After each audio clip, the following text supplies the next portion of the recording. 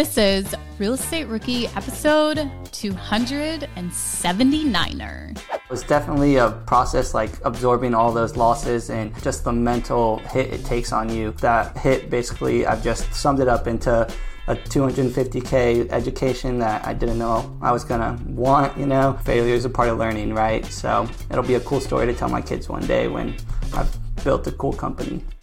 My name is Ashley Kerr, and I'm here with my co-host, Tony Robinson. And welcome to the Real Estate Rookie Podcast, where every week, twice a week, we bring you the inspiration, motivation, and stories you need to hear to kickstart your investing journey. And boy, oh boy, do we have an episode for you guys today. It's not often that we hear stories that get off to such a rough start, but yet have such a happy ending. Wouldn't you say, Ash? Yeah. So we are going to go through, it's about 5 or 6 different ways that an investor failed at, doing his house flips, his projects. And then we have brought on his actual mentor who helped him do his most recent one and how it became a success because of this mentorship. So they go through, I think there's like 6 components of this that we actually talk about, the financing piece, the timeline piece of the rehab. These 6 things we go through and to so we have JP on. What was JP doing in, when he first started all by himself trying to figure it out compared to when he had Aaron's, mentorship to guide him through the last one. And, Aaron, pretty amazing. He's done over 140 deals, he says.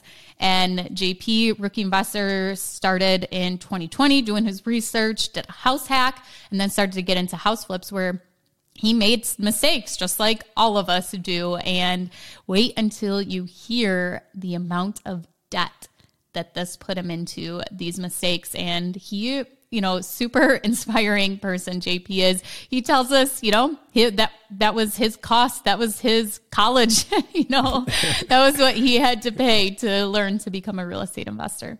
Yeah. So we cover, like Ashley said, we cover timeline, contractors, budget, carrying costs, financing, and then finally taking that property to market. And JP, who's the mentee here, talks about what he learned from Aaron to make this last deal successful. So lots of really good nuggets throughout this entire episode. All right, so before we get into the conversation, I just want to give a quick shout out to someone by the username of Mrs. Placid Chaos.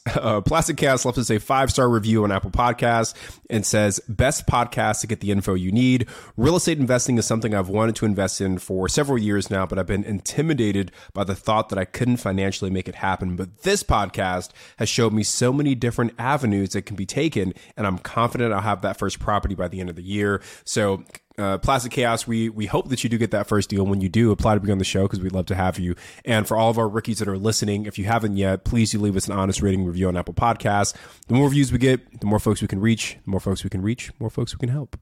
Are current interest rates making you depressed about cash flow? What if it didn't have to be that way? Rent to Retirement has 2.99% seller financing available on turnkey properties. You heard that right. That's a seller financed 2.99% interest rate where the average cash flow is over $900 per month. They also have options where you can put as low as 5% down on multiple investment properties with no PMI. Rent to Retirement is the nation's leading turnkey investment company that understands what it takes to be successful in today's dynamic real estate market. Their reputation speaks for itself with more 5-star reviews than any other company on the BiggerPockets website. Rent to Retirement offers fully turnkey properties that are newly built or renovated, leased and managed, allowing you to invest with confidence in the markets that offer the best returns. To learn more, visit renttoretirement.com. That's renttoretirement.com. Or text REI to 33777. Again, text REI to 33777.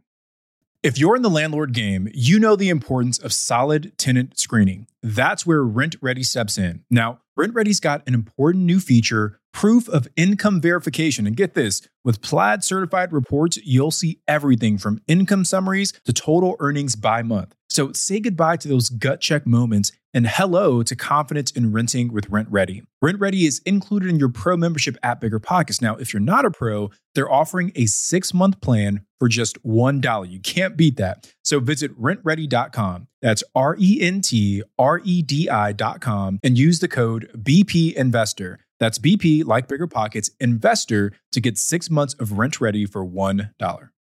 You ever feel like your vacation rental sits empty too often? Missing out on potential income? Look, you're not alone. Many property owners struggle with underperforming bookings and the complexities of property management. But here's some good news. Vacasa outperforms other property managers in 92% of the markets they operate. They've helped homeowners like you increase their bookings by an average of 24%, turning those empty days into profitable opportunities. Want to see what your earnings could look like with Vacasa? Visit biggerpockets.com/Vacasa, spelled VACASA, and get a free personalized income estimate today. That's biggerpockets.com/Vacasa. Okay, you guys, let's bring in JP and Aaron. To kind of start off the show, we have 3 questions that we want to ask each of you guys.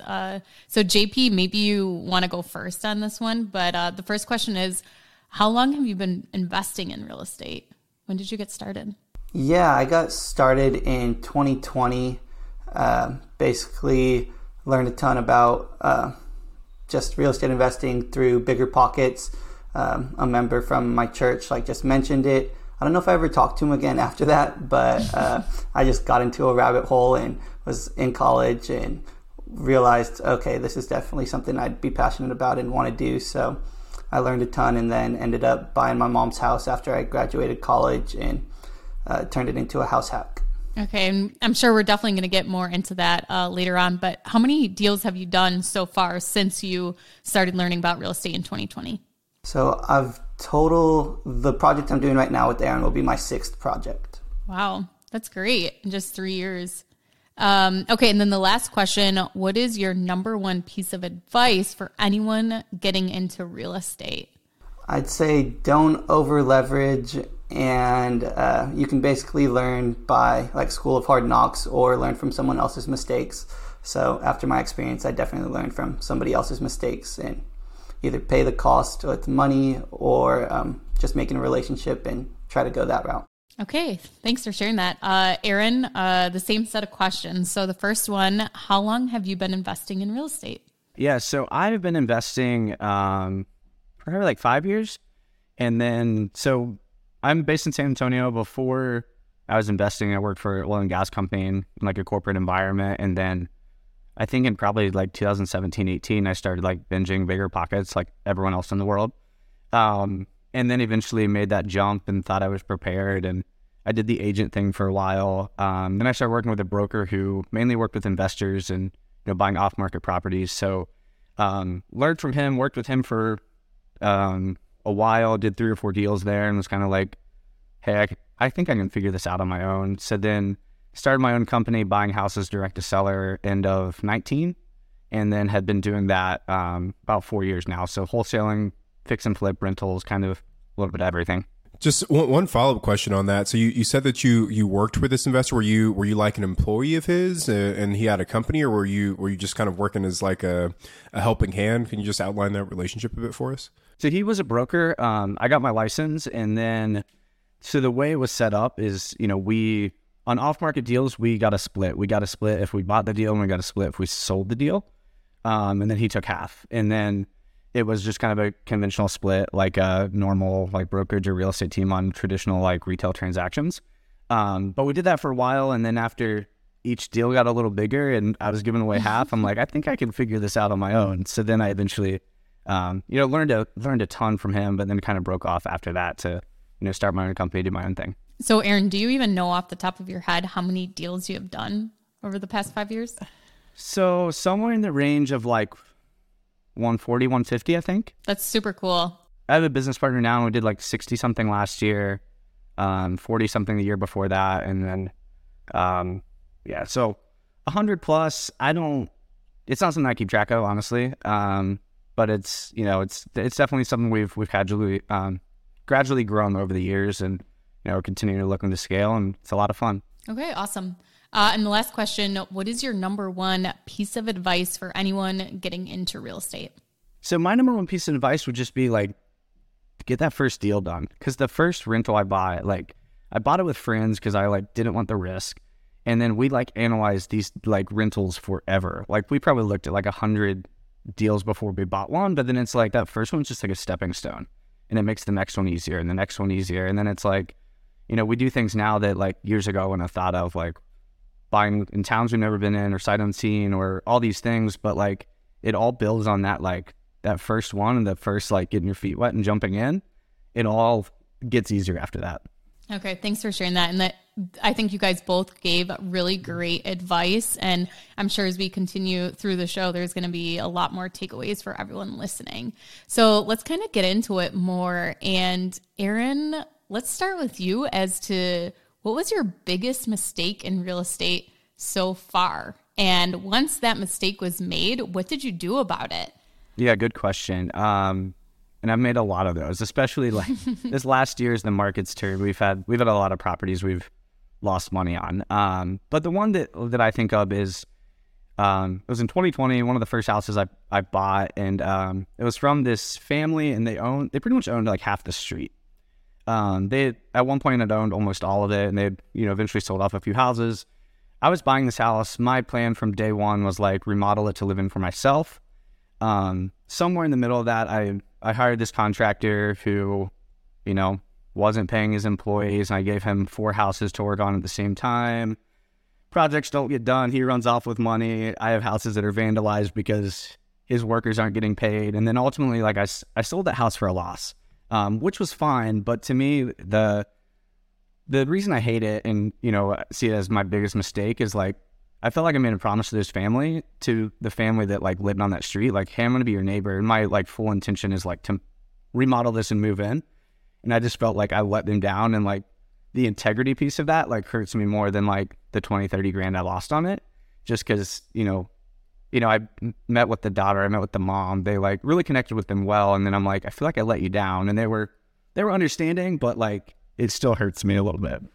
Yeah. And, we talk about mistakes, but honestly, like you said, those mistakes are stepping stones towards something bigger, because there's so many lessons that you learned throughout that process that I'm sure have set you up to, now be the guy that does, 50, 60 deals in a year. But it's not without those mistakes that kind of help get you to that point. So I really want to obviously dive into the relationship between the two of you, because I think there's a lot of good things to uncover there. So Aaron, if you wouldn't mind, just walk us through how you and JP first got connected. Me and my business partner, we flip and remodel a lot of mobile homes on land. It's kind of a niche we're in. And then last fall, it was hard to sell deals. The market's kind of crazy. So we kind of just had this idea of like, what if we gave someone the opportunity of like, hey, we wholesale them the deal, but like we walk them through the process. Like we let you use our contractors. We help you come up with your scope of work. We provide you an agent who will list the house for you. As part of that, we're making an assignment fee. Like it's not a secret, but, we're going to try to help someone get a flip done like how it should be. Because, we've kind of over the years gotten really good at that.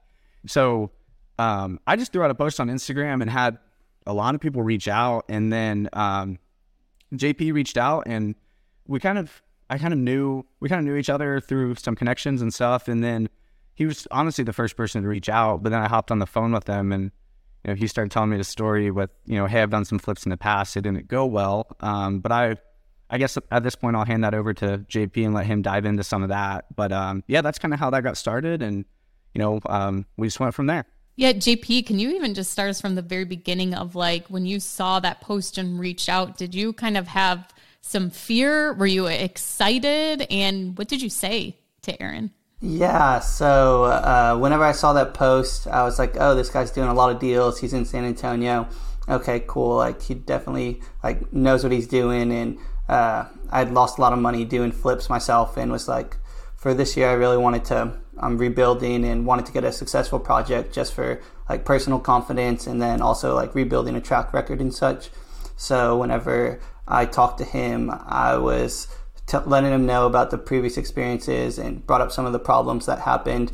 And he just was basically like confident in telling me that we'd be able to work through those, and that this project would basically be like a hand-holding experience. And so he presented the opportunity, and it was making sense to me. So I was nervous, but also it was like okay, I'm trusting that he knows what he's doing, and I wanted to go through with it. So JP, why did you want to keep going? You had these failures. What was your goal? What was your why? What was the reasoning that kept you motivated to keep trying? Yeah, so I graduated college with like a mechanical engineering degree and worked in the corporate world for a year and a half. And I was just knew like, okay, after multiple internships in college, this like corporate life isn't for me. And was just the entire time I was at that company looking for a way out. And I had begun working on these projects at the start of that. And then basically like all of that was rooted in wanting to build financial success because of I grew up with a single mom, and she always made like $30K and got child support and stuff, and we were just living paycheck to paycheck.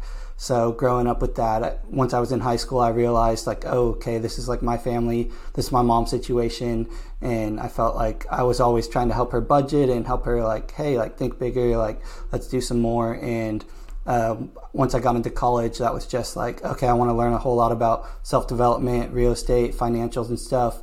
So joined investment clubs and was always trying to find a side hustle and started a lawn company and things like that. And I just had that deeper why of, okay, I want to be able to like provide for my family and eventually like provide for my mom because she provided for us growing up. So JP, I just want to, I'm just curious, right? Because very similar situation, right? Like I went to school initially to college to be an engineer, and I had an internship paid super well, and same thing. Like it was through that internship that I realized I didn't want to be an engineer. But also similar backgrounds in that, my mom was never a high income earner growing up either. And I had this idea of like, I really want a stable career so that I can provide for myself, provide for my family. And that's what engineering gives you. It's a very steady income. So if that was your goal, why not just be an engineer? Because that would give you that financial stability. Like what was it that made you say like the entrepreneurial route maybe solves that problem more? Yeah, for me, it was just like, I appreciated the security of it and that stable income where it was like, I was making $55K a year and right out of college, and it was just like, okay, I'm worth so much more than this. And like the guys that were ahead of me, it was, okay, I'm really going to devote 3 years of my life to get where those guys are at. And I'm not even like happy with if I was making that right now. So it was just not enough for me basically. And the security was great, but it was just me having an entrepreneurial mindset. I was like, okay, I'd rather get paid for the work that I put in. And if I work harder, I want to get paid more. And I want to eventually like grow a company and have a successful business and want to be able to like just reap the rewards of my own work. So I think that's really great. Just listening to you give your reason, your why, your goal. I hope that's motivating you guys listening as to, dig deep and find that reasoning why, what's going to motivate you and drive you. So JP, you've had that moment where, you have your why, you're getting into real estate. Let's talk about that first deal as to what happened with that deal.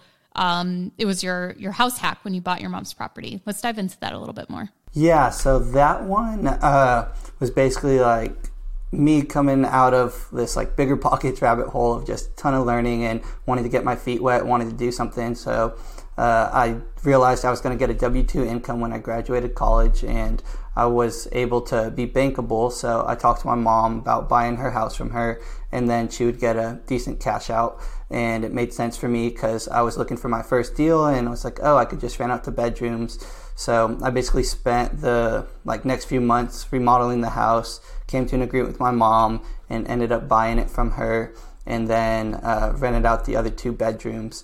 And once that one was finished, I think I had 2 rented bedrooms. They were paying most of the mortgage, and then I think I had like $30K in my bank account, and I kind of used that to get into flipping. So I just want to make sure I'm understanding the setup here. So your mom owned the property.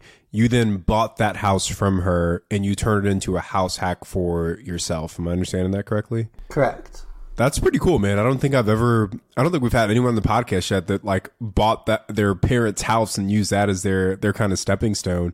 I mean, so it sounds like that deal turned out relatively well for you, JP. So I mean, like as a first deal, that one seemed like a solid base hit. Yeah, definitely. It was like a remodeled property that didn't have too many problems because I'd fixed most of them, and then I was able to rent out the rooms. And I was kind of hesitant, like, okay, this is the house I grew up in. Do I really want to like live here for much longer? But to me, it was a stepping stone, and I was like, okay, this is going to be my first deal, and I'm going to scale from here. So I'm comfortable being here for a little while longer. So you had some confidence built up after that first deal, and that's what kind of propelled you to move quickly into the next one. So, just give us a quick rundown of after that successful house hack, what happens from there? Yeah, from there, I was basically like, I had the mindset of like, I could do anything, and I wanted to like go into flipping, and I had a lot of confidence. I had just done like a successful deal, so I had that $30K. So then I went in, borrowed money from like a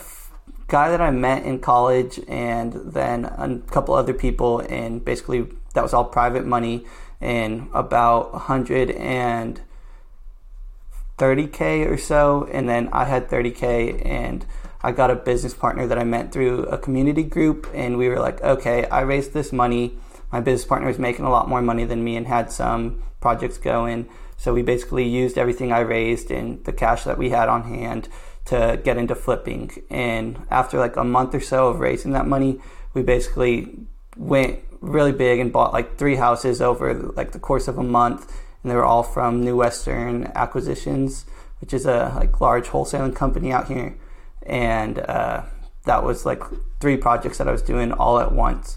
Okay, so before we like dive into any more of your actual deals, I want to bring Aaron into here and hear Aaron's point of view as when you're having these initial discussions with JP, learning about his things, right off the top of your head or as you're learning from him, where are the things that you saw there was opportunity for JP to pivot or to grow or to change, maybe things that you saw automatically that as a rookie investor should be doing it differently. So what's your kind of insight on that initial overview of how JP was operating his flips? Honestly, a lot of these details are kind of new to me. I know that he had some that went bad.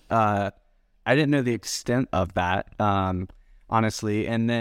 But my biggest thing is like just the level of the project. Like he was jumping into like, hey, let's do a historic house with an addition, and like let's completely like fix the foundation and rewire it, and like crazy rehabs that like I completely stay away from.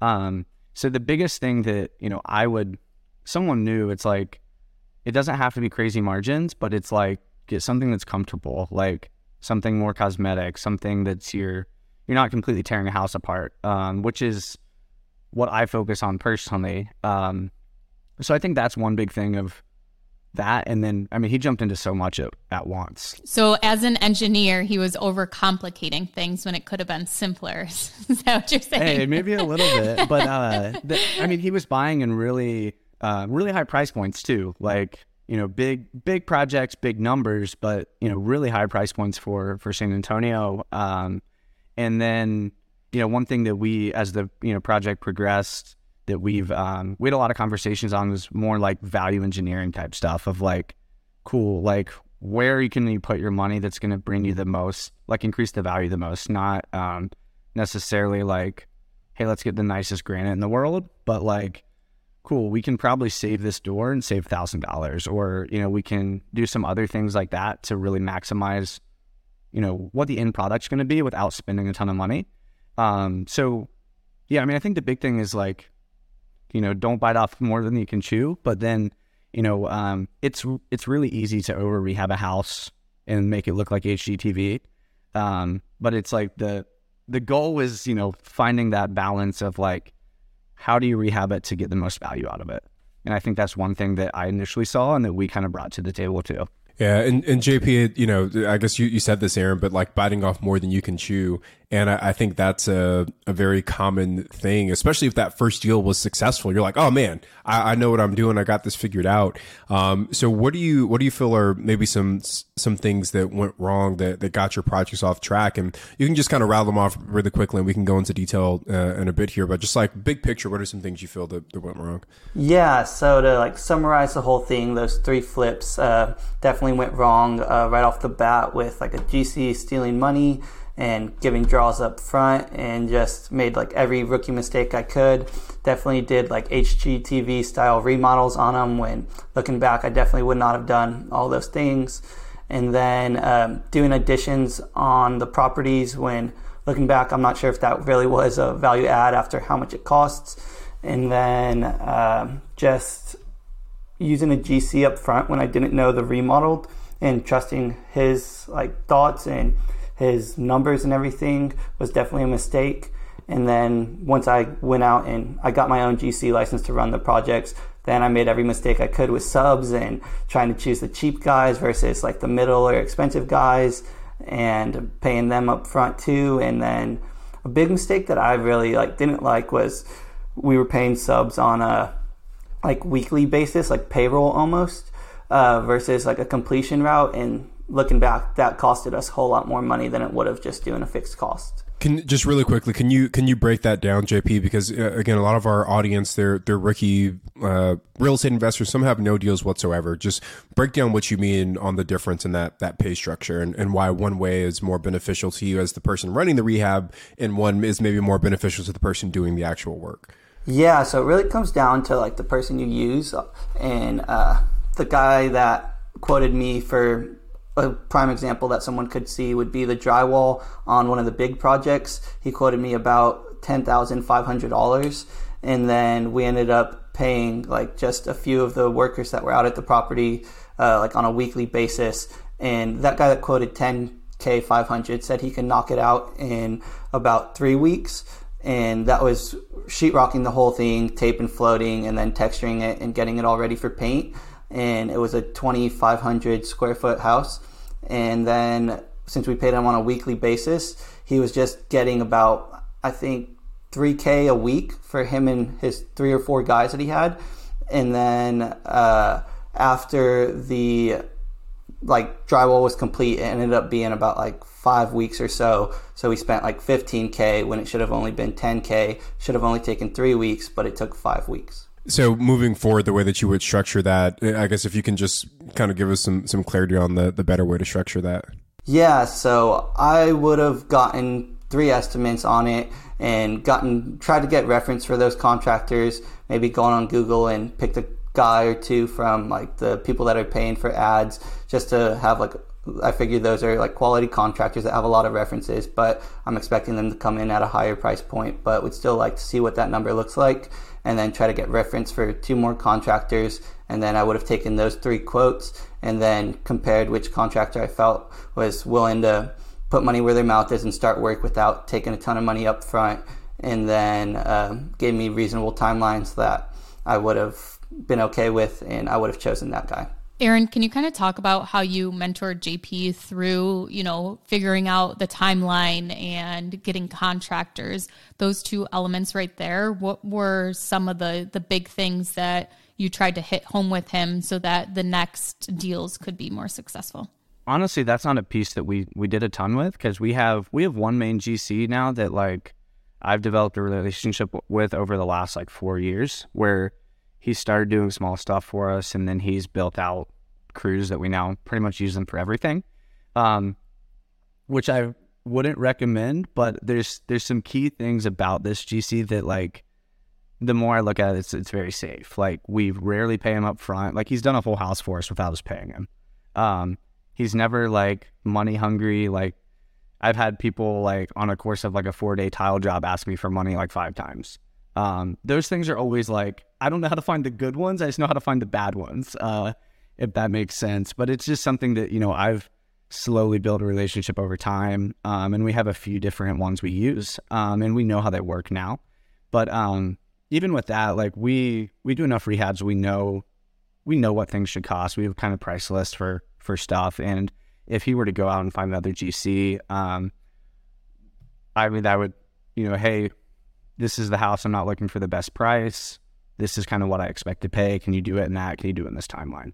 That's how I would kind of go about finding new contractors, finding someone that's experienced enough to know what things should cost. And then I would go to, like, I wouldn't be finding that for like Craigslist or Facebook. I would try to go to more like reputable suppliers, like, hey, like paint shop who's in here all the time, like connect with that guy, so some more reputable ways like that. But I mean, honestly, we've really lucked out. We have a great GC. If you're in San Antonio, I love you, but I'm not sharing. But I mean, we've kind of lucked out with that, but it's, it's just built over time and, slowly build a relationship of, let's do one house. Okay, let's do two. Let's do more than that. But if I was starting over, I would do it with some experience, kind of understand what things should cost, and then kind of shop around for contractors that way. If they only want to be paid in cash, I would stay away. If they want to be paid, by the hour or weekly instead of by completion, I would stay away from them.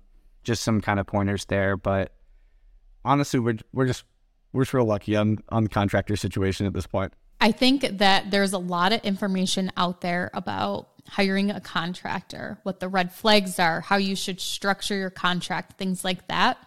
I think it is very, very easy to get excited that you've found the perfect contractor, everything's going to go great, or that you can start the project, this contractor can start now, that you easily let things slide because you just want to jump into this project. So like you mentioned, Aaron, some of those things are, paying them hourly, paying them cash up front, even just paying them cash, not even, they want it all under the table, things like that. And providing yourself and the contractor with a clear scope of work, laying out exactly what's going to be done, putting into the contract the timeline. When, is there going to be some kind of bonus if they finish early? Is there going to be some kind of penalty if they finish late? What do you do if there's change orders? What's the process? Just detail and write out as much as you can.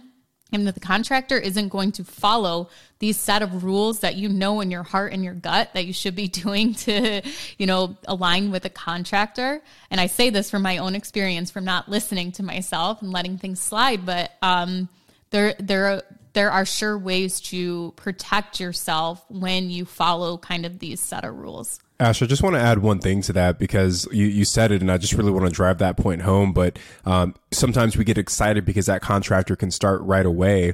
And sometimes it's more expensive to choose the wrong contractor who can start today versus waiting for the right contractor that can start 6 to 8 weeks from now. Because you got, your holding costs on a flip is your private money, your utilities, whatever, insurance, and maybe that's a few $1,000s a month. You pick the wrong contractor, just like you said, JP, a job that should have cost, $7,000 ends up costing $15,000 and you end up spending more by hiring the wrong person. So that's a super important point. And, Aaron, I see you shaking your head emphatically at that point too. Yeah, man, just what are your thoughts on that? Yeah, I mean, and I'll echo what Ashley said. I've made all those mistakes. Like I had a contractor who, pulled the roof off a house. It rained, all the drywall falls through, and I don't fire him. And then I continue this for months, and I'm paying him up front to keep his cell phone on. And it's I get invested in supporting them and their family, and it's none of this makes sense. Anyone from an outside view is why would you do this? But I'm he's gonna get better. He's my project. And I've made all these mistakes. I've paid people up front. I've given continued to give them work when they aren't making the progress we agreed on, all of these things. But it's just something over time that you eventually get better at. I've had to learn it way too many times though. JP, can you just give us a breakdown real quick on the numbers on this flip as to the purchase price, what the rehab costs were, and then what you ended up selling it for? Yeah, so I ended up purchasing the project from Aaron and his partner for $112,000, and then the rehab ended up costing $54,000, and the ARV on it was $230,000, and currently under contract at $237,000 with some concessions. So. That's awesome. Congratulations. And I think you had mentioned before your rehab budget had been 40 to 55. So you were right on target there. Yeah, definitely. It was trying to pinpoint around that 50K mark, but after a couple like hiccups throughout the project, they ripped out a shower pan and there was damage to the wood and everything underneath. So ended up costing about $54,000. Now, Aaron, since you sold this deal to JP, I'm assuming you wholesaled it. What did you lock the deal up for, and what did you get for your assignment fee? So I believe we locked it up at like 86.5, and then we sold it to JP for 112. And obviously, JP isn't mad that you bought it for less and you made money off of it, because I'm sure the value he got from that deal, from you mentoring him, was way more than what you made in your assignment fee. And also JP made money too, and he learned a lot. So I think that just shows the great power of, networking or even finding a mentor, as to there's ways that kind of relationship can benefit you both. Yeah, definitely. I didn't care at all that Aaron and them were making an assignment fee on it, and he actually was willing to be like a private money lender on it. So he lent $15K to cover the cash to close on the project, and he mentioned that before we closed on it, and I was like, oh, okay, this guy's like willing to put money where his mouth is.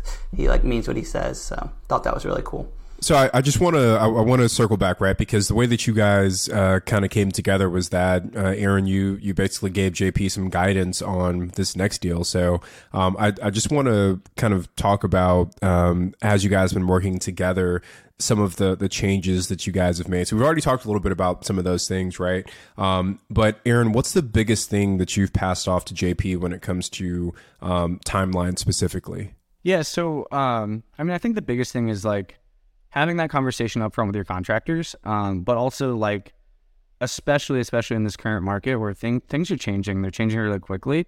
We're not jumping into projects unless we can be in and out in 60 to 90 days. So we're trying to like game the system where like the market can change quick enough, because we're going to be in and out. So that's one big thing. So like timeline, it's like making sure we're super clear on that as far as what we're jumping into. So, and that was something that we talked about with the contractor we used of, he's like, yeah, it's going to take 4 weeks. And, I'd known his work well enough. And honestly, I'd side conversations with him like, hey, like his project's a priority. Like mine are fine, whatever. But like, I honestly was like more invested in like him being successful with this than like my own flips. So I'm like calling the contractor like, hey, are you knocking this project out? Like, and like, I'm like, JP, is he making progress like we talked about? So I was kind of involved behind the scenes of like I like really want this to work. So that was one thing. But yeah, the biggest thing right now is just like making sure you're not jumping into something big, and kind of staying entry level price point. And then how quick can I get out of it? 60, 90 days. If it's going to be something past that, like it's a good project for someone else. Sorry, just one clarifying question. When you say 60 to 90 days, are you talking about like close to close? So from the time that you close on it on the purchase until the time you close on it to the sale, or just your rehab portion? So I want to have it listed in that time. Ideally, close to close, but it doesn't always happen. Which I think JP can talk about this, but I think we were right. Like his was right at 60 days. Yeah. Well, yeah, I guess JP, let's go to that, JP, right? Like how does the timeline on this new project kind of compare to the first deals, and how did timelines kind of impact that? Yeah, so it's like a substantial difference. The first ones, initially got into them and was like, oh, okay, these contractors told me they could be done within like 8 to 12 weeks. And then we factored for like 6 months, and after all the issues, like it took like a year and 3 months for the first one, a year and like 6 months for the other one, and like a year and 9 months for the other. So those all took way longer than they were supposed to. And then this one, the contractor said once he starts work, he'll be done in like 4 to 5 weeks. And this one had a seller lease back on it, but once the seller got out, he started the first week of January and he was done by like second week of February, so just at 5 weeks. That is a big difference. So I was doubting whenever he said the 4 to 5 weeks, and I was like, okay, I'm factoring for like 6 months of holding costs and everything. And okay, he told me 5 weeks, so I'm factoring in for double that and maybe a little more. And it's just like, okay, I was super hesitant, but definitely shocked whenever it was like, dang, this went how it was supposed to. Yeah, and I'll jump in there too, that he's kind of leaving out some of the story with this seller, which JP's been great and really trusted us, which I really appreciate. So this seller, like the house, the lot, it was on like it's a mobile home on like 1.2 acres. It was like a junkyard. Like he walks us through the house and is picking up car parts and telling us like, I don't keep my money in banks. I keep it in car parts. So, I mean, it was like one of those, I was like, as soon as we closed this, I was like, oh my gosh, we just sold him this house. We're going to have to help him evict this guy. Like it was not like the smoothest, easiest beginning. And the guy's like literally like, I mean, JP can go into details on like what was on the property, but it was like an absurd number of like cars, tires, parts. Like it wasn't like a super smooth sailing, but it, we got there. JP, did you end up having to evict the person or did they move out on their own? No, they ended up moving out on their own. We did that seller leaseback, and I was glad I held like $5,000, which covered about 3 months of hard money cost. And I think the seller leaseback initially was for like a week, and then he ended up taking about a month of like kind of following up with him, reiterating, and he was like, "Oh, I'll be out in 2 days." Another 2 days, then 5 days, then a week. Then after a whole month, he was out, and I was like, "Oh, okay, cool." He actually got out. So. And did he take his investments with him, or did he leave them for you?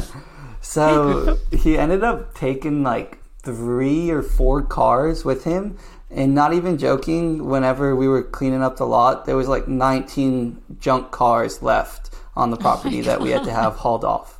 Can I just ask, what was the cost to like clear all the trash from the yard? Because that's a big, you said it was a little over an acre, right? Just filled with cars and car parts. What did that cost? Yeah, so I ended up posting a lot on like Facebook, free tires, free cars. There was a pile of tires in the back that had 350 tires too. But nonetheless, I found a guy that was willing to come pick up the cars, and I guess he got like cash for metal. So he was like, "Hey man, I'll pick them up for free." And he ended up being a really nice guy, was actually like trustworthy. He said, "I'll be out there." He was calling me and communicating, and he hauled off all 19 cars for free. So I was like, okay, cool. I didn't make money off them, but I'm glad you did, and you helped me out with what I needed done. I actually went to my first scrap metal yard last week, and I could not believe the organization. Like this scrap yard was more organized than my own life. Like any piece of scrap was like categorized. So all the lawnmowers together, all the cars were together, all the dishwashers were together, all the fridges were together. Like everything was neatly organized into piles, and it was crazy. But we had taken a stove, I think it was, there, and we you drive over the weighted bridge, and they measure you. You go and you dump off your stove in the stove pile, and then you drive back over the bridge, and then whatever the weight difference is, they cut you a check. So I think we made $8 off of that bridge or that stove that we got rid of.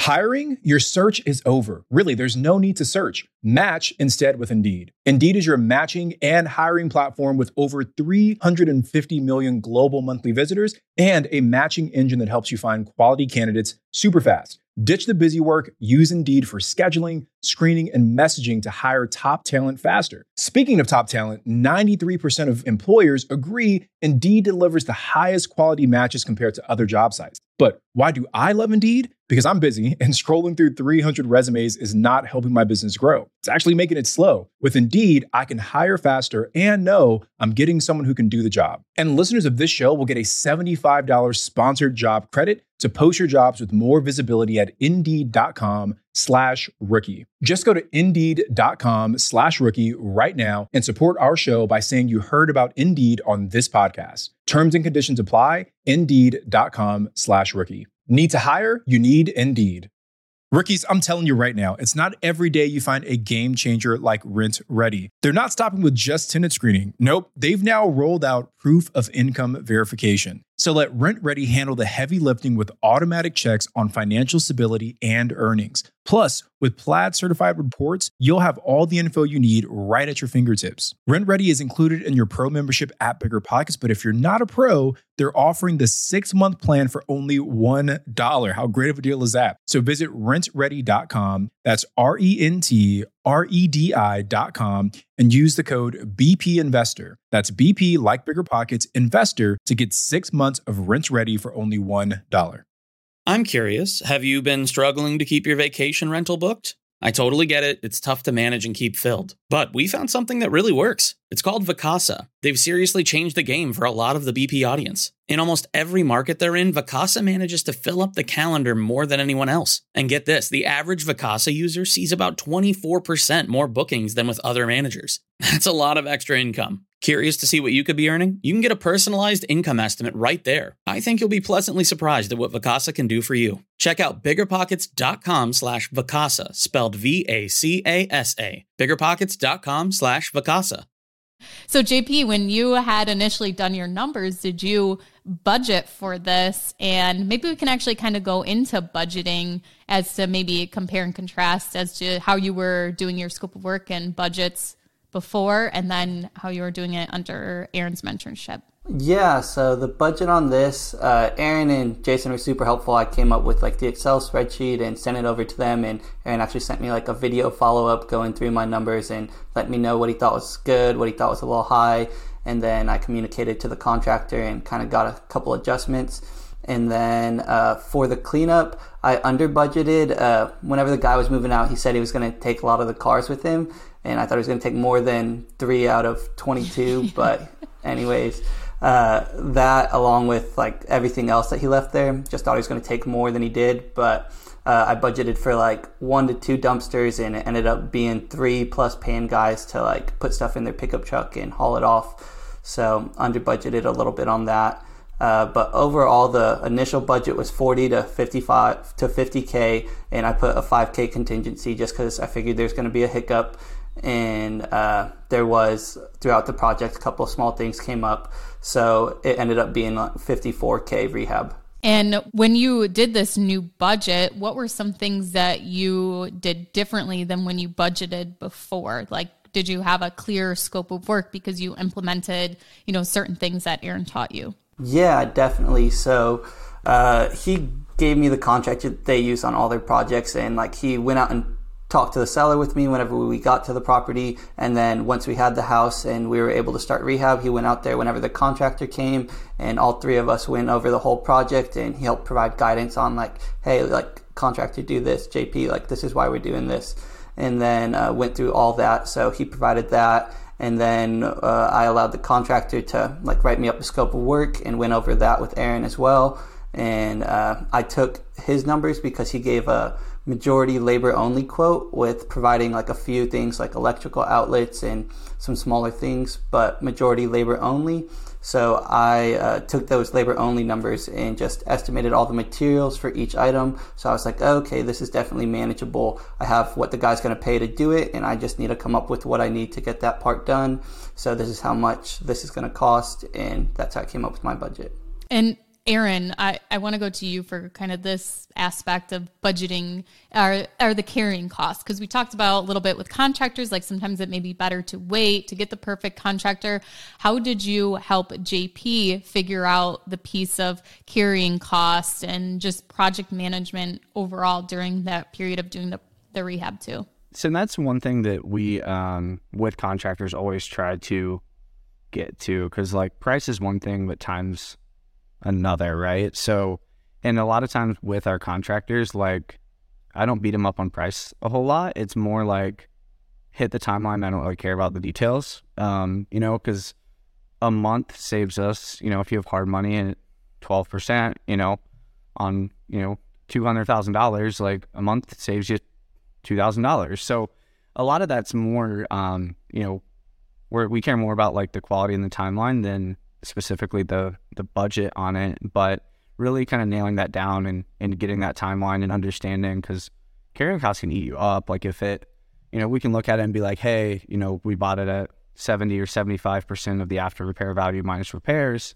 but like the difference in that taking 2 months and 12 months is, people don't normally factor that in, but is a huge impact to the project there. So we really nail down, hey, like what's a realistic timeline, what can we get it done in, and then try to factor that into the budget, the carrying cost, all of that. I don't know if that answers the question or not. Yeah. And JP, what were some of the things you learned about carrying costs? Yeah, this one, the They definitely ate me up on the last 3 projects, having like 3 hard money loans at once. So this one felt a lot less risky, having one and having someone to guide me on it. So the carrying costs on it ended up being about like $1,660 a month. And I've budgeted for about 6 months worth of it. So since it ended up being like 1 month of the seller, and he basically covered that with his lease, and then 1 month, essentially 5 weeks of rehab. So now it's only been on the market for 30 days or so. So 2 months into the whole timeline of actually holding that. So definitely learned that like one at a time when you're starting out makes a lot of sense. And this risk was accounted for. Yeah, you got to ease into it a little bit. Aaron, you mentioned 12% on your money, what those monthly carrying costs are. So you mentioned hard money. Is that how you're funding most of your deals, or what was your kind of recommendation to JP on how to best set up the financing for this flip? Yeah, great question. So personally, I mean, we use a mix of hard money and private money, and then if we use private money, it's all set up where it just balloons on the back end, so we don't have monthly payments. And honestly, most of our lenders prefer that anyway. With hard money, of course, you're going to have monthly payments with that. But we connected JP with a hard money lender we'd used before, because there's a lot of hard money lenders aren't going to touch a mobile home. So we had a specific one who we knew would, based on our relationship with them. There's a lot of quirks with mobile homes, like people don't think they have value, like everyone's scared of them, all these things. So part of that too was like, hey, let's connect them with this lender that we know will do the deal. And then, someone we'd worked with before, we know their draw process for, once you complete the repairs, like you're paying all that up front, but you got to get that money back. So I think that's the thing with hard money that people will overlook a lot of times too, of like, what points rate is one thing, but what is the actual process when you're in that project of, hey, how do I, once I've spent my money, how do I get it back, right? So that was one thing that we brought to that of like, hey, we've used these people, we know how they work, and they're good to work with, and kind of guided him with that. JP, I think was a big part of this for you, like learning how to be able to sleep at night and not feeling over leveraged, having, multiple different pieces of financing. And to kind of tie down together, do you have any examples as to, were these, $1,000 a month, your carrying costs that you would have to, take out of your W-2 pay maybe to cover? Was this $10,000 a month that you had to cover for your carrying costs? Can you kind of give us an idea of what that looked like, what those numbers were on your projects? Yeah, on the previous flips or this one? Let's start with the previous ones and then kind of compare it to this one. Yeah, so the previous flips, the hard money costs ended up being around like $9,000 a month, and having that just eat away and those timelines just doubling, you can imagine like, okay, it just was not accounted for. So I literally was like stressed to the peak, and just praying like, hey, I need help. Like, I don't know what I'm doing. Like, don't know what to do. And when that amount hits your bank account, it's like, okay, there's like another month gone of $10K almost. And this one, it was just like $1,600 plus like the electricity and water, so $1,900 a month. It's just so much more manageable. And previously I was just like completely stressed out all the time, like waiting for these projects to go like right, and waiting for them to be done, just trying to get to the finish line and get that weight and debt off my shoulders. And were you using any other kind of funding, like borrowing money from a friend, credit cards, or was it strictly just that one financing piece, that one loan? Yeah, so got into it by using cash, and then raised about like 130K of private money, and had to actually go back to the private lenders to get more money just to finish out the projects. And then that money was used to get into hard money. So had 3 hard money loans with private money and my own personal cash invested.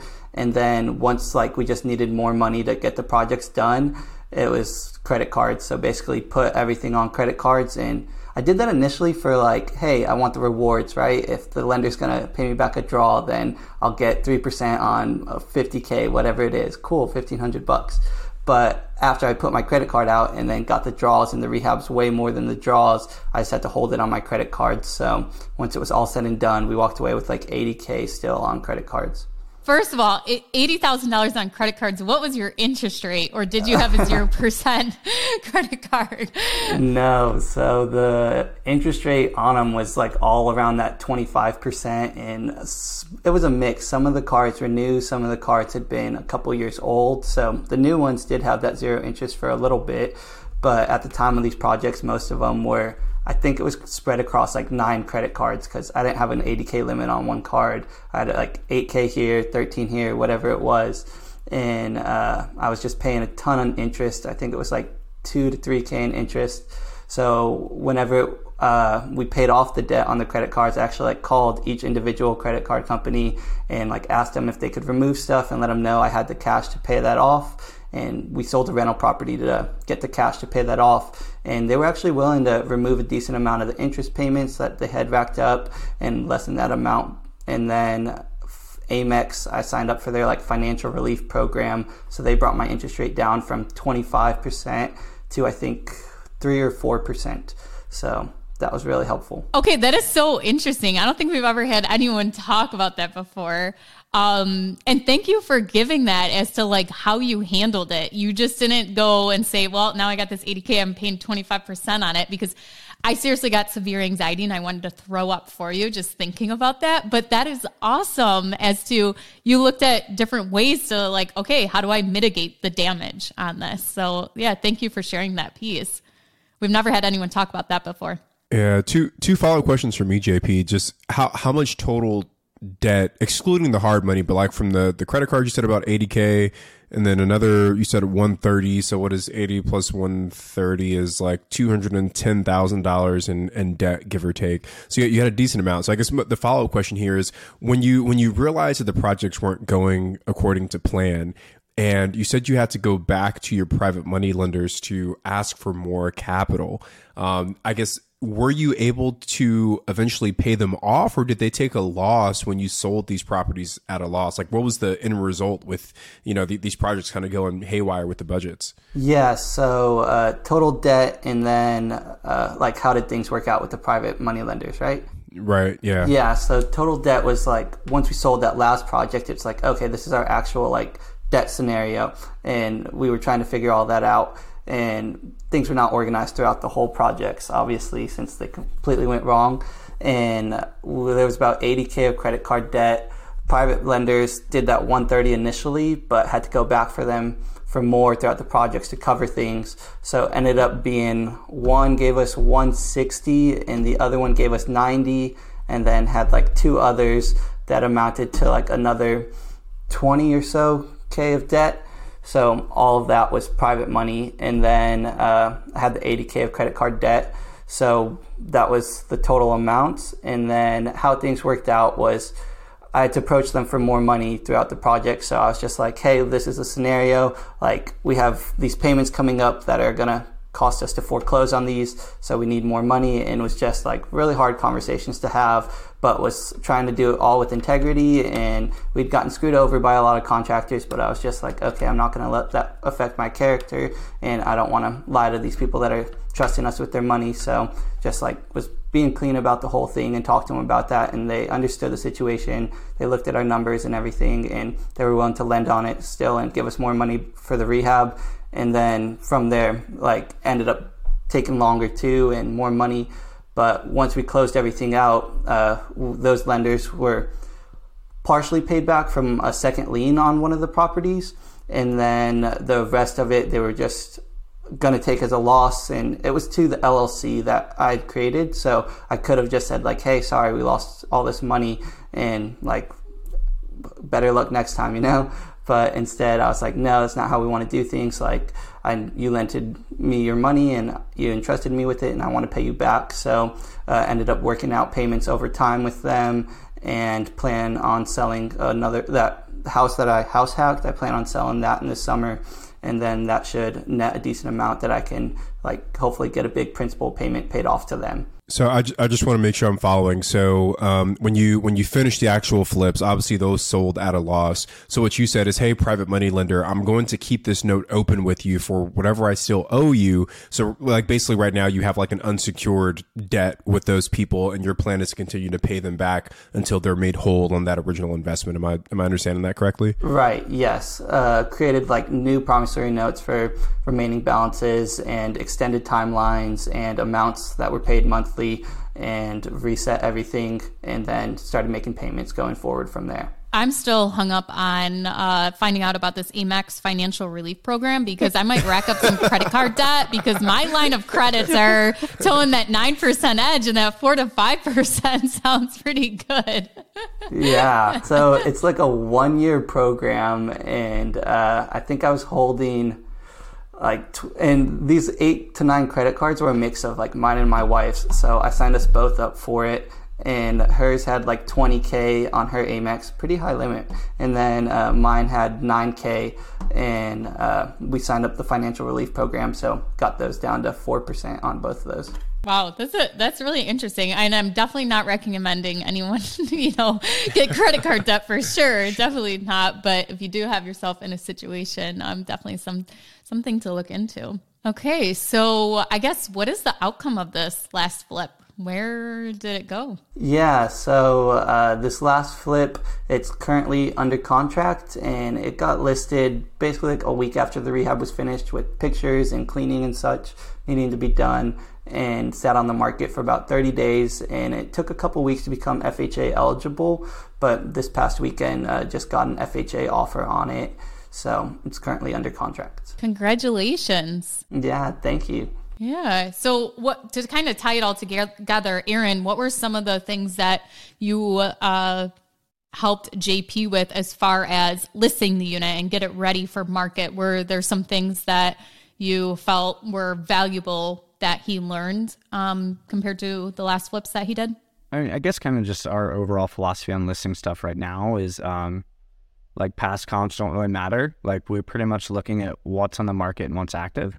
And we're trying to have, better amenities, better finishes, and cheaper price than anything out there, because there's a lot of inventory, and buyers are pickier than I've ever seen them. So that's one thing that we do that I kind of talked to JP about is, hey, you kind of have one shot right now. Like we got to be aggressive with listing this. Like it's not the time to try to push values. It's the time to get it at a price point where it really makes a lot of sense and you get a lot of eyes on it. And then the other thing too, just kind of our rule of thumb is, it's not FHA eligible until you hit 90 days. To me, it's like awesome if you finish a project before it's eligible, because you're like, hey, we just crushed it. But at the same time, our rule of thumb on that is we don't price drop until it's FHA eligible. So if it sits for 2 or 3 weeks, and no one buys it cash or conventional, like there may just be people that want the house, but it's not FHA eligible before it. And we've had scenarios with that where,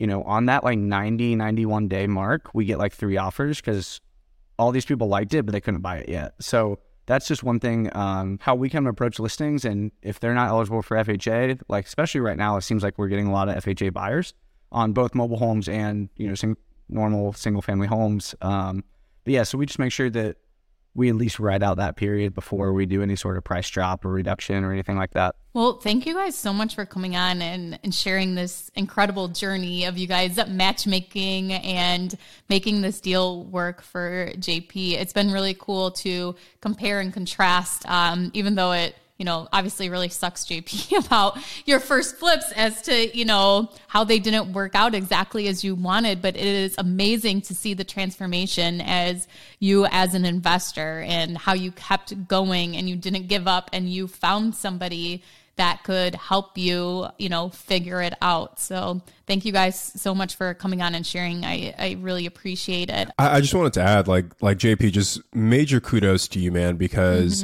talk about mental fortitude and perseverance and grit. I think if the average person got started in real estate investing the way that you did with, these experiences that feel like these massive failures, I think most people would have stopped. right? They just kind of would have licked their wounds and said, real estate investing is not for me. And we've interviewed people on the podcast who took like years and years after that first failed attempt at real estate investing before they got back into the game. So, brother, the fact that you were able to kind of keep your head high and move forward with confidence and with grace, it just speaks volumes to who you are as a person, man. So I want to congratulate you on that. Thanks. Really appreciate those kind words. It was definitely a process, like absorbing all those losses and coming into that, like just the mental hit it takes on you.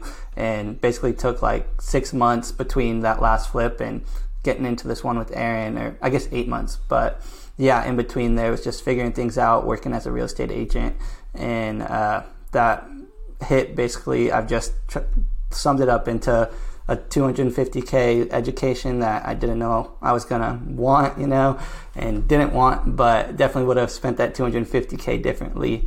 And failure is a part of learning, right? So it'll be a cool story to tell my kids one day when I've built a cool company. That's an MBA in real estate investing right there, man. You got like a world-class education. Yeah, definitely. So, well, JP, where can people reach out to you and find out some more information about you? They can reach out to me on Instagram at jpdesmet97. And Aaron, thank you so much for coming in and giving your advice and letting everyone else get value out of the lessons that you helped teach JP. But where can everybody reach out to you and find out some more information? Yeah, the best place is probably Instagram. It's just my first name dot last name, so aaron.bihl. And I'm pretty responsive there, so hit me up if I can do anything to help. Okay, awesome. Thank you guys so much. Thank you. All right, thanks, guys. Tony, what a great episode. This is one of the first times we've really had a mentor-mentee program. I think in one of the first maybe 20 episodes of Real Estate Rookie, we had Ryan Dawsey on, and we did kind of a mentor thing, but I definitely haven't had this kind of setup before on the podcast, but I really liked it. Definitely an interesting relationship when you kind of tie in all the components of how they work together. And it was just such an interesting story. I mean, JP, talk about like just having, I don't know, nerves of steel to kind of keep going through even when things get tough. But I think it just goes to show, Ashley, how much good mentorship can save a new investor from so much headache. And it can really kind of shorten the learning curve when you have someone who's made the mistakes already and can stop you before you jump off into the deep end and follow in those same footsteps. So, I mean, it's night and day between the first flips that JP did versus the one that he did this more recent time with Aaron. Yeah, I think they didn't really talk about this till the end, but I really liked how it showed they both had advantages to this relationship. So it wasn't even just the mentor piece, but they were both making money off of this deal, which I thought was really interesting. And JP had said it as to, Aaron kind of put his money where his mouth was by putting up $15K to help cover some of the cost of the project. I think it was maybe towards the closing costs or something like that. But I think if you're looking to mentor with someone, go back and re-listen to this episode and really take away some of those key points as to how their mentorship worked so well. Because you can pay someone to be your mentor. And JP basically did that, but through a deal and not just here's, no matter how the deal ends up, here's $5,000 a month for you to be my coach and my mentor. Yeah, it was a really, like you said, I think kind of win-win situation for both of them. And I think another big takeaway that I liked, Ash, was the talk about the contractors. And you and I have talked about this before, right? Like, how do you find the right contractor? How do you pay the contractor the right way? And I thought Aaron had a really interesting point where he said, I don't go to Facebook groups, I don't go on Craigslist, but he's going to places where good contractors congregate in person. And that's where he's kind of finding his folks. And he didn't even say like Home Depot. I think he said like the local paint shop is where he goes. I'm like, that's an interesting take on it, but it's kind of counter to what you hear from a lot of folks about where they go to find their contractors. Yeah, all in all, great episode. We hope you all enjoyed it too. So if you love this episode, please leave a 5-star review on your favorite podcast platform. And then I also want to give a social media shout out. We've been doing these a little bit now, and This week, I wanted to shout out at Rosenberg Steve. So he is a friend of mine that actually started out as my mentor. It's been probably 3 years ago now since I first slid into Steve's DMs, and he became my mentor and really has just changed my life. He posts all about building your business, systems and processes, and not even just real estate specific. A lot of businesses in general, he tends to help, but also a lot of mindset stuff too. So I want to challenge you guys to give him a follow. He also had something extremely tragic happen to him personally that he's been sharing on social media. And I think just the things he's trying to learn for himself, but also preach to others because of this tragedy, I think will have an impact on us all. So Steve recently did this post, and it's an Arnold Schwarzenegger kind of statement here.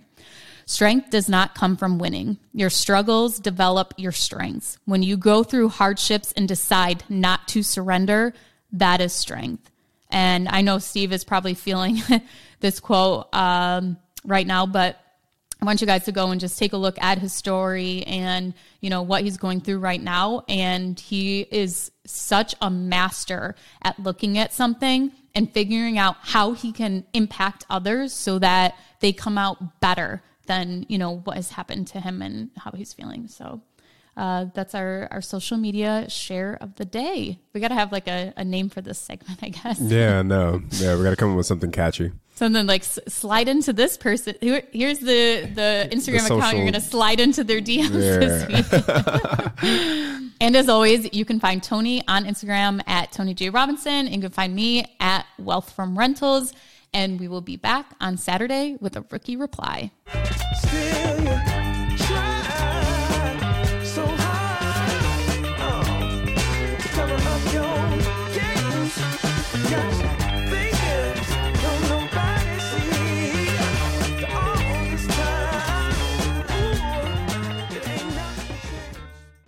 Getting started in real estate can be daunting. There's so much to know, obstacles to overcome, lessons to learn, and risks to avoid. It can all be so overwhelming. If you're feeling motivated to invest but too overwhelmed to take action, here's some advice. Take it one step at a time. And here's some good news for you. The Rookie Bootcamp is starting on May 20th, and Tyler and Ashley will be guiding you through each and every step until you're the proud, confident owner of your first investment property. Through 8 action-packed weeks, they'll guide you step by step through those first questions, decisions, and obstacles that every beginner investor must overcome. So if you're serious about becoming an investor this year, head to biggerpockets.com/step and join us in the Rookie Bootcamp. See you there. The content of this podcast is for informational purposes only. Past performance is not indicative of future results, and all host and participant opinions are their own. Investment in any asset, real estate included, involves risk. Use your best judgment and consult with qualified advisors before investing. Only risk capital you can afford to lose. Bigger Pockets LLC disclaims all liability for direct, indirect, consequential, or other damages arising from reliance upon information presented in this podcast.